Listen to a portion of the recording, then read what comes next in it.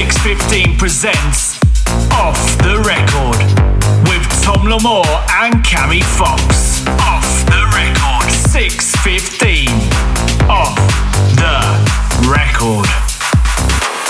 Yes, guys, welcome back to 6:15's Off the Record podcast. I'm Tom Lamore, aka Tom DeLips, and I'm joined by my co-host Cammy Fox. Yes, people, how are we doing today?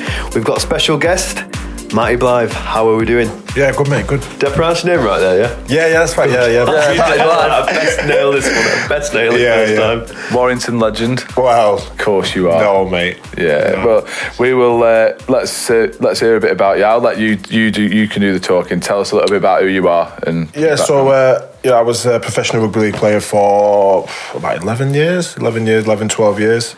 I went through the Warrington Academy, played for Warrington for 6, 7 years, and then went to Bradford Bulls for 4, and then did my last year at Warrington. And then from there, I went into the security industry as well from there. Yeah. So, bit of a roller coaster up and down career, injuries, etc. Administrations from Bradford. But I then ended up back in my hometown club, which, I loved. And then did all my life. I was always interested in security, always. Yeah. And I always thought that you had to be ex-military to do this kind of work, to be like a close protection operative. So, but I found a company that, online, Warrington were kind enough to give me some education and money whilst it was my last year. Yeah. And went from there, did all my close protection licensing, bug sweeping licensing, surveillance, and then did my medical licensing as well. And then that was it. Literally retired. Knew a guy that was over there, and he got me on a gig in Iraq for 2 years. But yeah, it was an interesting talk really, because I've always wanted to do it. I wanted, as soon as I retired, I wanted some life experience. I thought I've been in this massive bubble all my life where I've just been training, going to Costa after training. Yeah. So how old were you when you started the rugby? I started pretty late compared to other people. I started at like 12, like year 7. Right. And luckily I was a natural athlete anyway. I was really, really fit. And I got picked up with a scholarship from Beamont High School. Yeah. And then from there, really enjoyed it. I hated it at first. I don't know why I'm lying. I actually hated it. No one wants to get hurt for a living, mate. Really. Good point. I hated it. My first game, I think I knocked on about 6 times. I think I cried 4. So I hated it. I had all the pads going. It was ridiculous. And my dad's like, "Nah, you need to keep to it. Yeah.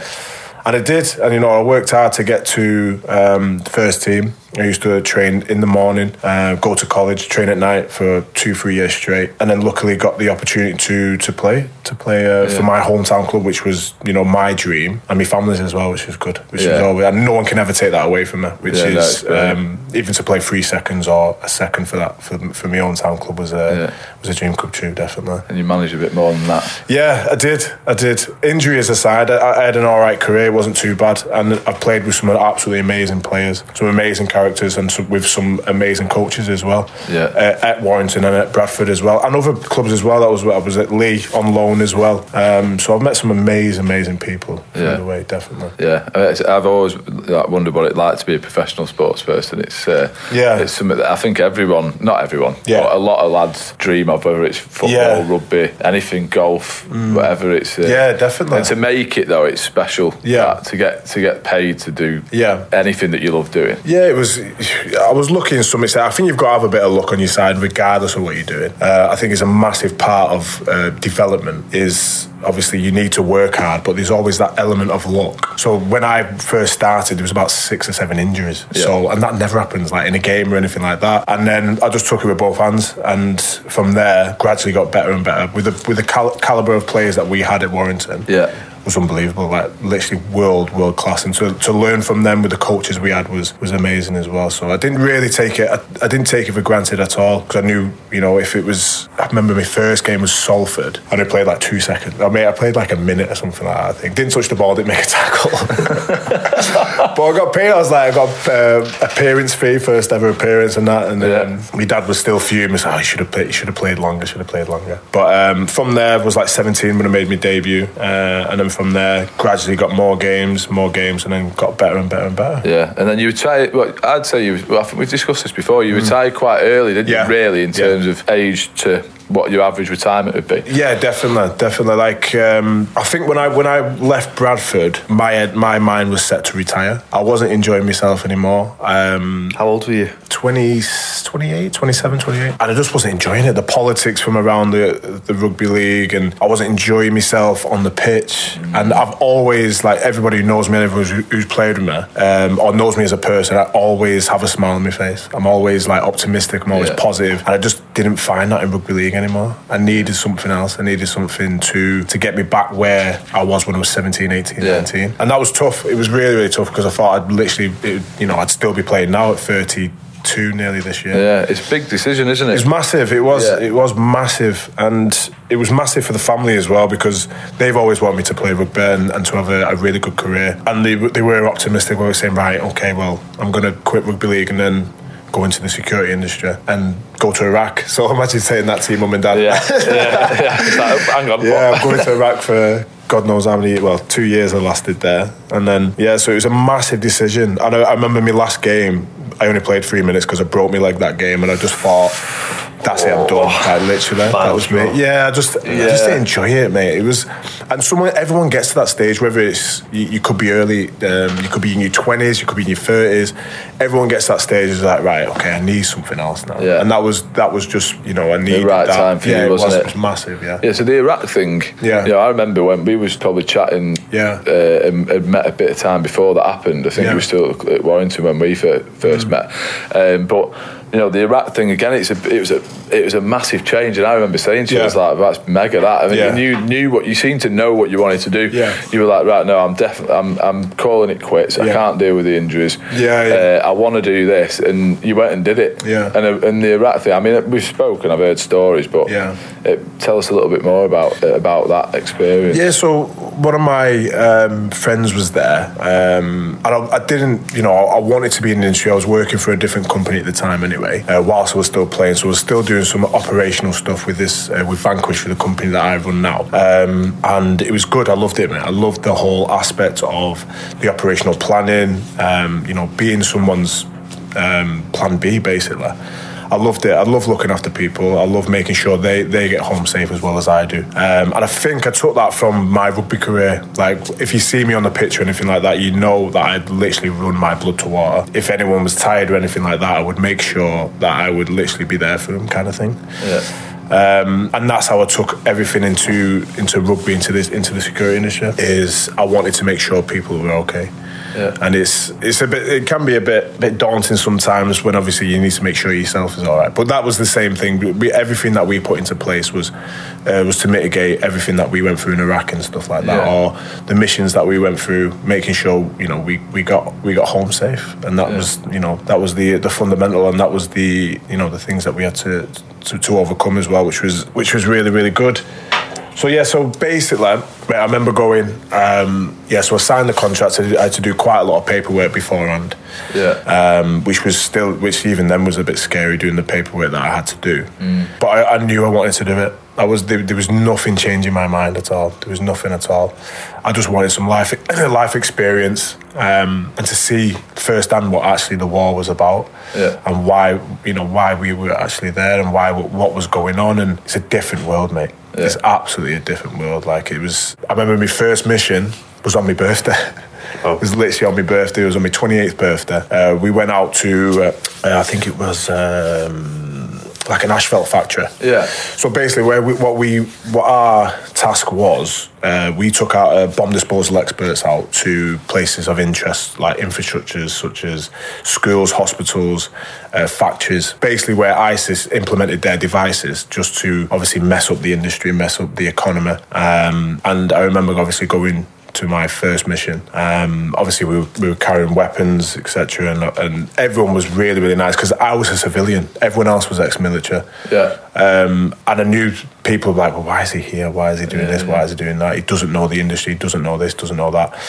And that was the case. That was definitely the case for the first day, 100%. I did the best that I could do to make sure that my clients trusted me, that my clients knew if anything did actually happen, then they were going to be safe. So that first day, I didn't want to step anywhere. I literally didn't want to get out of my vehicle at all. Yeah. The things they were saying, that obviously the advices that they find, you know, everyone's not running about, but everyone's walking about, and I was just like, this is crazy.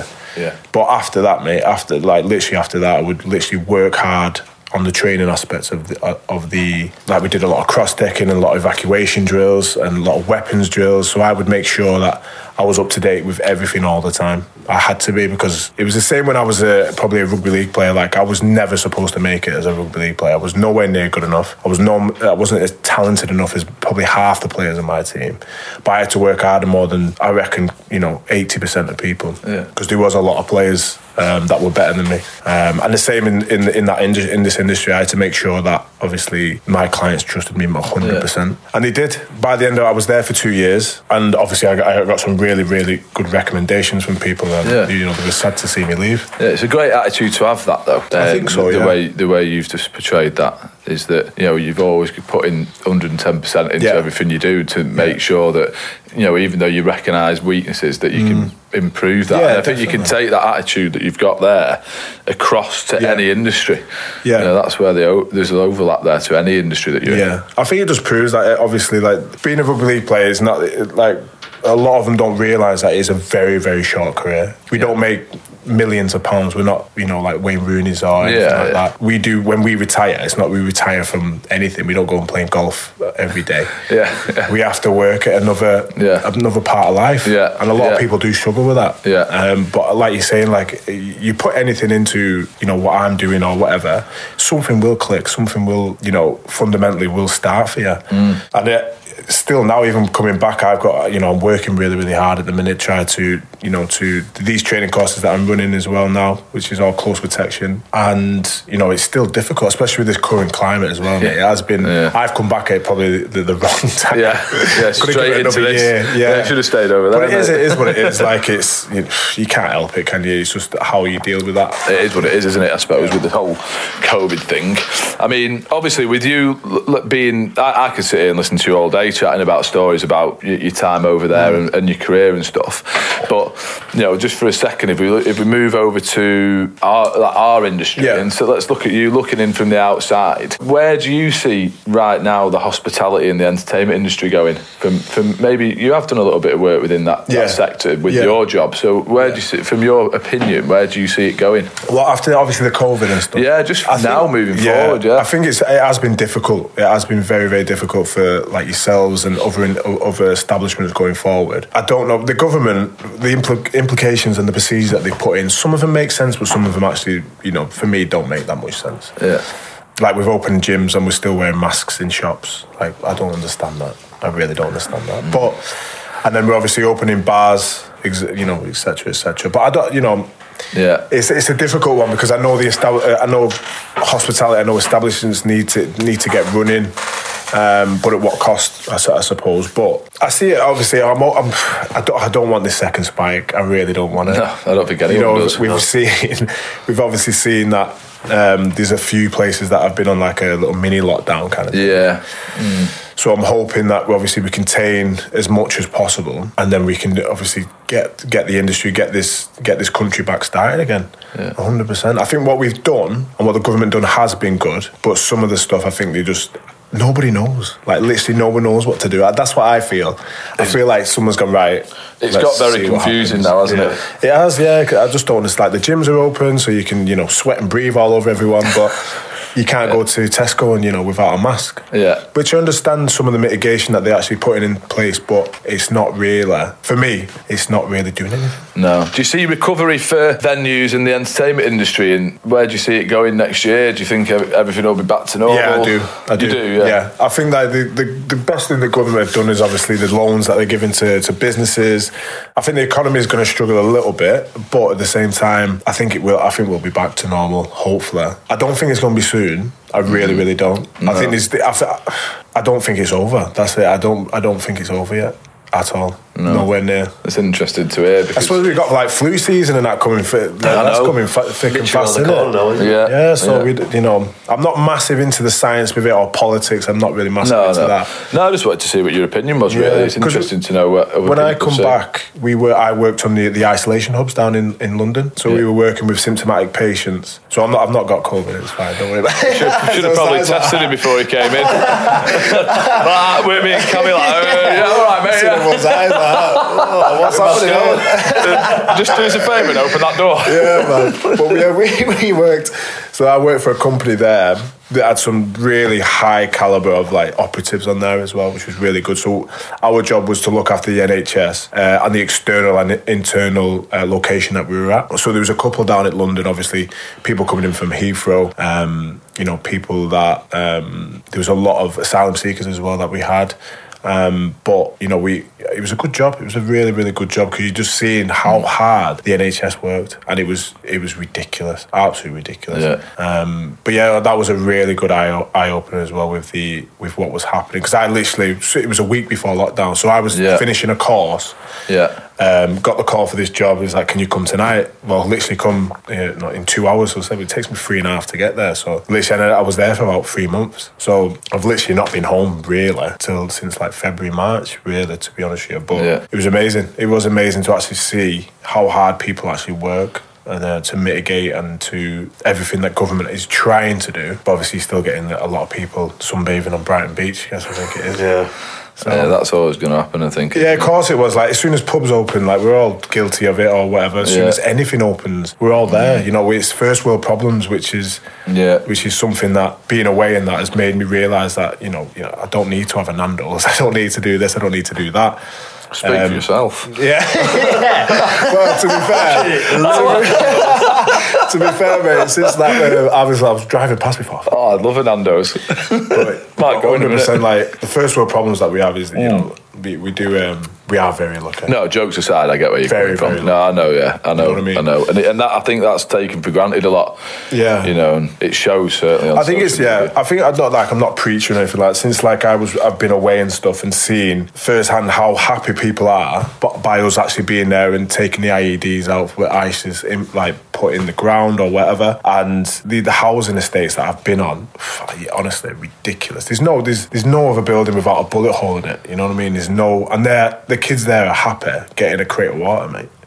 And it was all the buildings dilapidated beyond repair, mate. Like, literally I don't know how some of them are standing. So it does open your eyes, and that's the life experience that I wanted. Yeah, was obviously to see the highest part of the security industry and just go straight into it. Why not? To the hostile environments. And I only wanted to do 2-3 years just to get my experience up there. I didn't want to be there for 10+ years or anything. I wanted to come back. Yeah. And establish myself in the UK as well, because I love what I do. I literally, whether it's looking after, whether it's for surveillance or close protection or bug sweeping, which you probably see me do a little bit on Instagram and that. Which our company teach as well. It's amazing. It is amazing going into people's houses or offices saying, right, we need this and this. I don't feel safe. Yeah.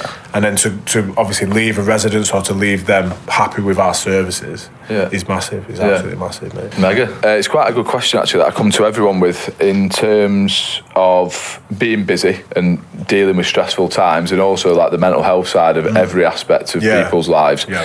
How do you deal with being stressed and really busy? I do go to the gym. Well, when I can, I suppose, or I'll go for a run or something like that. But I think the best thing for me that I've learned, even through my rugby career, was, and I'm being blokes as well. It's hard enough as it is. If you're feeling upset or something like that, or just speak to someone, man. There's a lot of groups on this on like Facebook, and I think there's Man Warrington, Talk of Warrington, I think it is, or we have is one for rugby as well.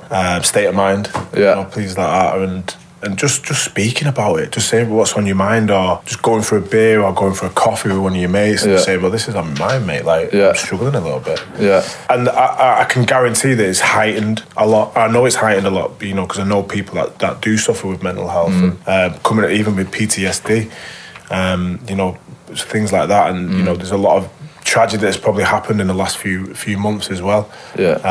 Which is crazy. But just speaking to someone, like, it's massive.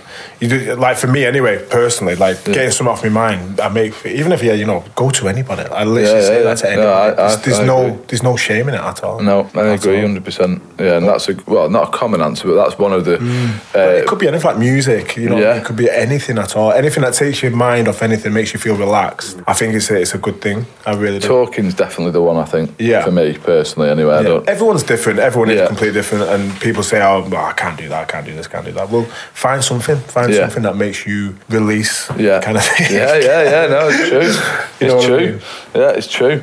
So moving on to the next section of the pod. Yes. So moving on. Obviously, how did you guys meet? What's the story behind that? Well, I wanted to play saxophone, didn't I? Well, I did a little bit, did I? I went to, because I went to live sessions in Stockton. Yeah.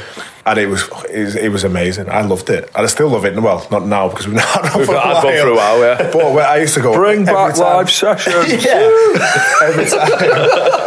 Every time I was at home, I'd be there. I'd literally be the first one there, last one out. I loved it. Absolutely loved it. I loved, the hype and that it got. And I remember I got a bonus. It was a bonus from Bradford at the time. And instead of buying a PlayStation, I didn't buy a PlayStation. I thought I'll go and buy my first saxophone. So I ended up going to that. And it was like, I think it was like £600-700 actually. So it wasn't. But it was expensive enough, I suppose.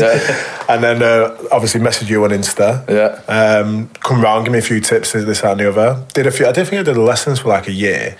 But then I obviously went overseas, and then it couldn't be in my hand luggage, to be honest with you. So. No. Have you played it again? I couldn't actually. Have you played it again? No, I've done little bits, every now and then. Yeah, I remember seeing some of your videos. Yeah, I did a bit, mate. I got a bit out there. But I remember, I can't remember who it was, I think you played Trouble by Fire. Yeah. And I remember I loved it. I loved the saxophone version of it. And I got to the point where I could actually listen to the notes. I can't now, I'm about to say. But it took me about 6 hours just to listen to the chorus. And I ended up playing it. It took me 6 hours. But it wasn't probably the best. I was just like, right, okay, this isn't the best. But it took me about 6 hours. I enjoyed it. It was just something different again.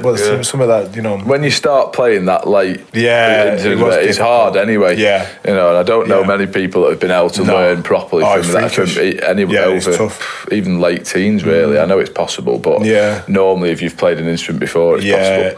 But I enjoyed it. It was just, I just enjoyed it. I popped round. I brought a few books round for you and stuff, didn't I? And I went into Dawson's on. I went to there to do lessons as well. So went through the book and that. And then he said, well, whatever music, whatever you want to bring in. So I did a few songs. I think I did Seal as well, mate. I think I got Seal.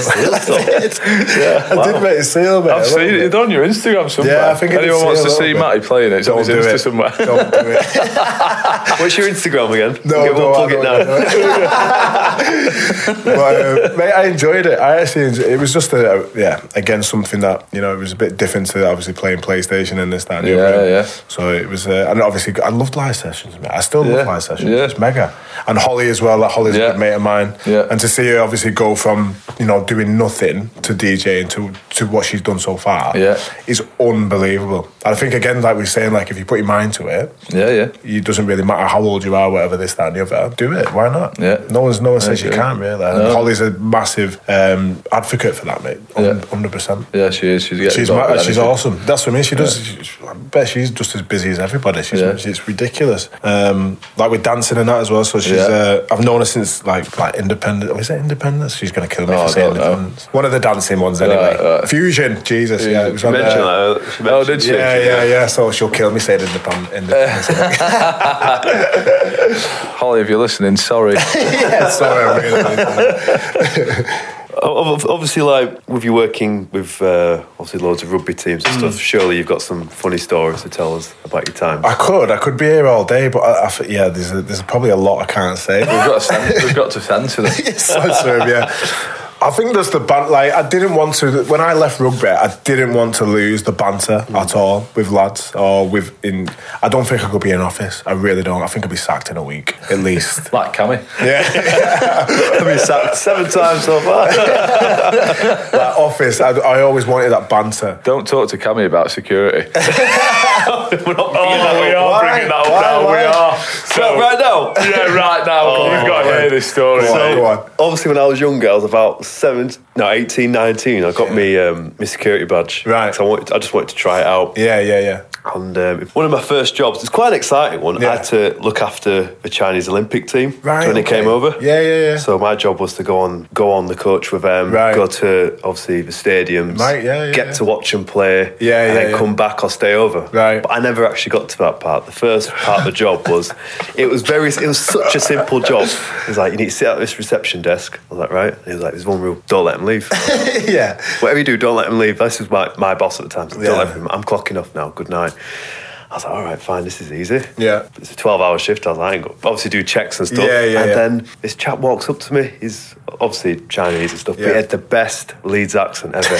And he sounded like a coach. He was like, oh, you all right? How you doing? You okay? I was like, yeah, good. So I'm just going to nip out. And I was like, oh, I'm not allowed to let anyone out. And my boss at the time, he mentioned his name, he mentioned someone else. He says, oh, no, them, you're a new guy, yeah, I just need to nip out. It's fine, it's totally cool. I'll message him. I've got his number. And I was like, all right, okay. So when I press this button, the folding doors open, and they take about 15 seconds to close. Right. And then as soon as I pressed it, he shouted something in Chinese. He goes, got a few colleagues coming with me. So is that all right? I was like, yeah, as long as you're back. He was like, no, I'll text your boss, it's fine. Don't worry about it. You chill. And 15 guys walked out with him. I'm a bit like, is that right? Is it wrong? He's fine. Yeah. And then it was only an hour later, I got a call. Obviously, my boss was like, oh, is everything all right? He was like, I gave you one job. I was like, what do you mean? He's like, I've just had a phone call to say that they're in the streets. This is like the Chinese Olympic team. I was like, what do you mean in the streets? He goes, just go out there and find them. Yeah. There's loads of swearing what went on, but I won't repeat that. So I went out, I was like, where would I look? And then I asked a few people, and they said, oh, try McDonald's. I think I've seen a few people, because they're wearing the Chinese hoodies and jumpers. And I went in there, and they're all sat in McDonald's eating McFlurries, getting photos of everyone. One job. Sacked. Just one job. So it lasted like 15 minutes. Was that Olympics? This was, so we were staying. So we trained at the Olympics like 3 times a week, but we used to stay at the Leeds University and do training there. So it's 3 days there and 3 days at the Olympics. I never actually made it to the Olympics, which I'm really gutted about. And I went in, and they all just like looked at me like, hey, because they knew I was a new guy, so I had to march him back in. Plays you there, aren't they? Plays you. Didn't you also go to sleep on the job when you were on security job? Oh yeah, so that was so obviously that job they got rid of me. And the thing is, the second day I still had to do it, and they were doing like a huge group photo, right? Because the security being great kind of thing, and it was going to go in the papers. I actually got taken out of that shot, so I was going to stand in there as well, get a picture in the evening news. But I remember my boss at the time was just like, "Oh man, over there." So obviously, I still was with the firm, but I got another job, and it was looking after a building, massive office building, 24-hour one. And I was with a bit of a dodgy guy. And he was like, I watched Netflix for a bit. I was like, right. He goes, there's a sofa upstairs. You go to sleep 3 hours, and we'll twist and turn. Yeah. I went, all right, fine. He knows what he's doing. Yeah. I go to sleep upstairs. Little do I know, they've got like a work phone, and obviously people do come and check in from the security firm. He went out to get some food from a takeaway, so obviously someone's come in. The phone's still at the desk. No one's there. And he's like, what? So he goes upstairs, and he sees me asleep on the couch. Right on the job. Wakes me up going, what are you doing? I was like, he's supposed to tell me. Kind of dobbed him in as well. That's mega. This is Cammy's job history. His CV doesn't look very good, does it? It lasted 10 days there. 10 days? Well, at least I said 1 day. It was better than 1, isn't it? Oh, man. That's mega. Where are we up to then anyway? What happened? Why did I divert that to you? I don't know. I like to hear that, so that's good. Yeah, it's a good I have story. got a photo, though, of me walking the Chinese Olympic team back Have you? to the uni. Mate, there it is, isn't it? Somewhere. I just thought, you know what, just for a bit of history. You must have some funny stories. One that's not like. I'm trying to think. Like obviously the banter side of it. Obviously we had a lot of comedians in our team, like Benny Harrison. Benny Harrison was crazy, mate. Honestly, he was funny. A really, really good lad. But we used to come out of training and your wheels would be gone. Literally, you'd literally have about 2 weeks. You had no wheels left on your car. I know, mate. It was ridiculous.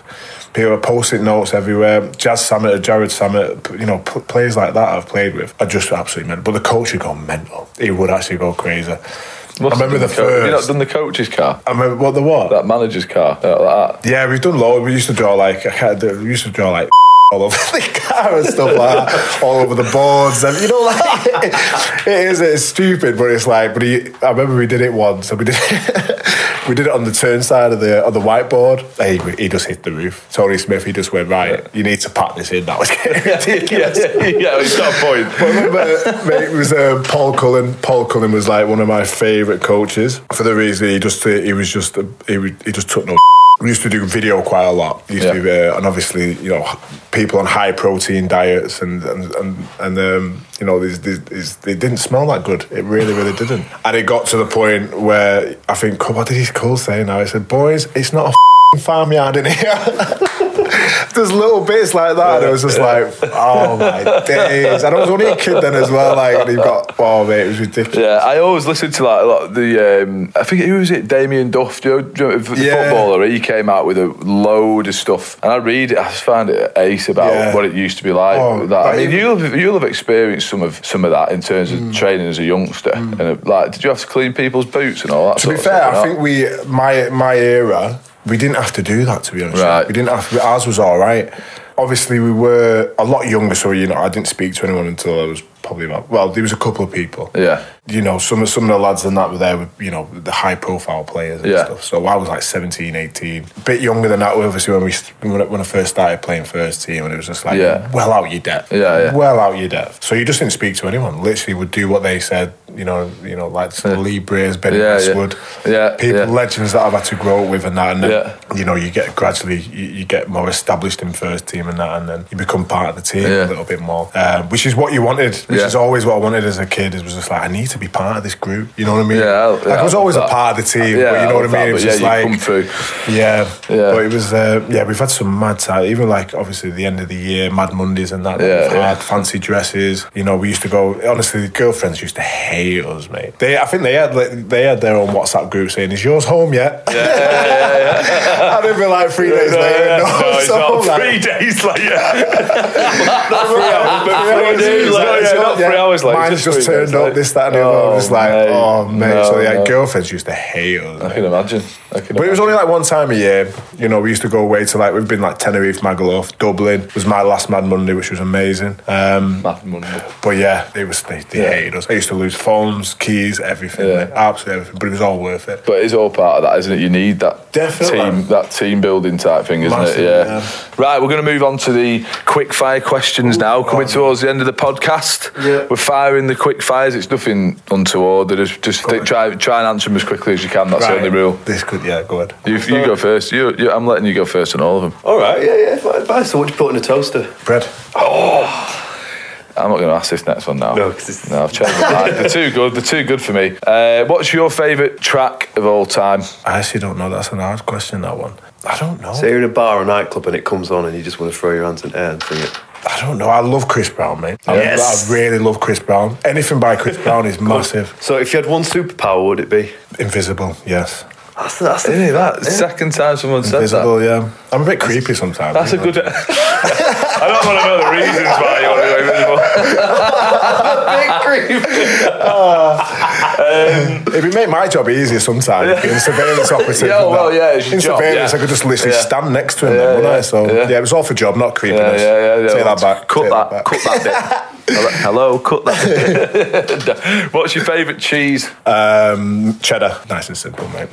Mature, obviously. That's like a safe. Yeah, it's a safe one, that, isn't it? Everyone loves a bit of cheddar. Yeah. Favourite movie of all time? Man on Fire. Is this Holly J? Holly J said the exact same. She's giving the same answers, pretty much, yeah. Menace to Society, I do like that. That's one of my favourites as well, yeah. Nice. Some good choices. Right, Matty, thanks for joining us, mate. No worries, mate. We'll leave it there. End of the pod. Thank you to all our listeners for tuning in. As always, please keep sharing. Cammy will let you know. Yeah, so if you're watching this on YouTube, please do subscribe. Drop us a comment below. And if you've listened to it on iTunes podcast, please do subscribe, drop us a comment, and on Spotify as well. That's it, Off the Record. Thank you, Matty, again for joining us. Good to see you, mate. Thank you very much. Cheers, Cammy. That's it from us for now. See ya. See you in a bit. 6:15 Off the Record.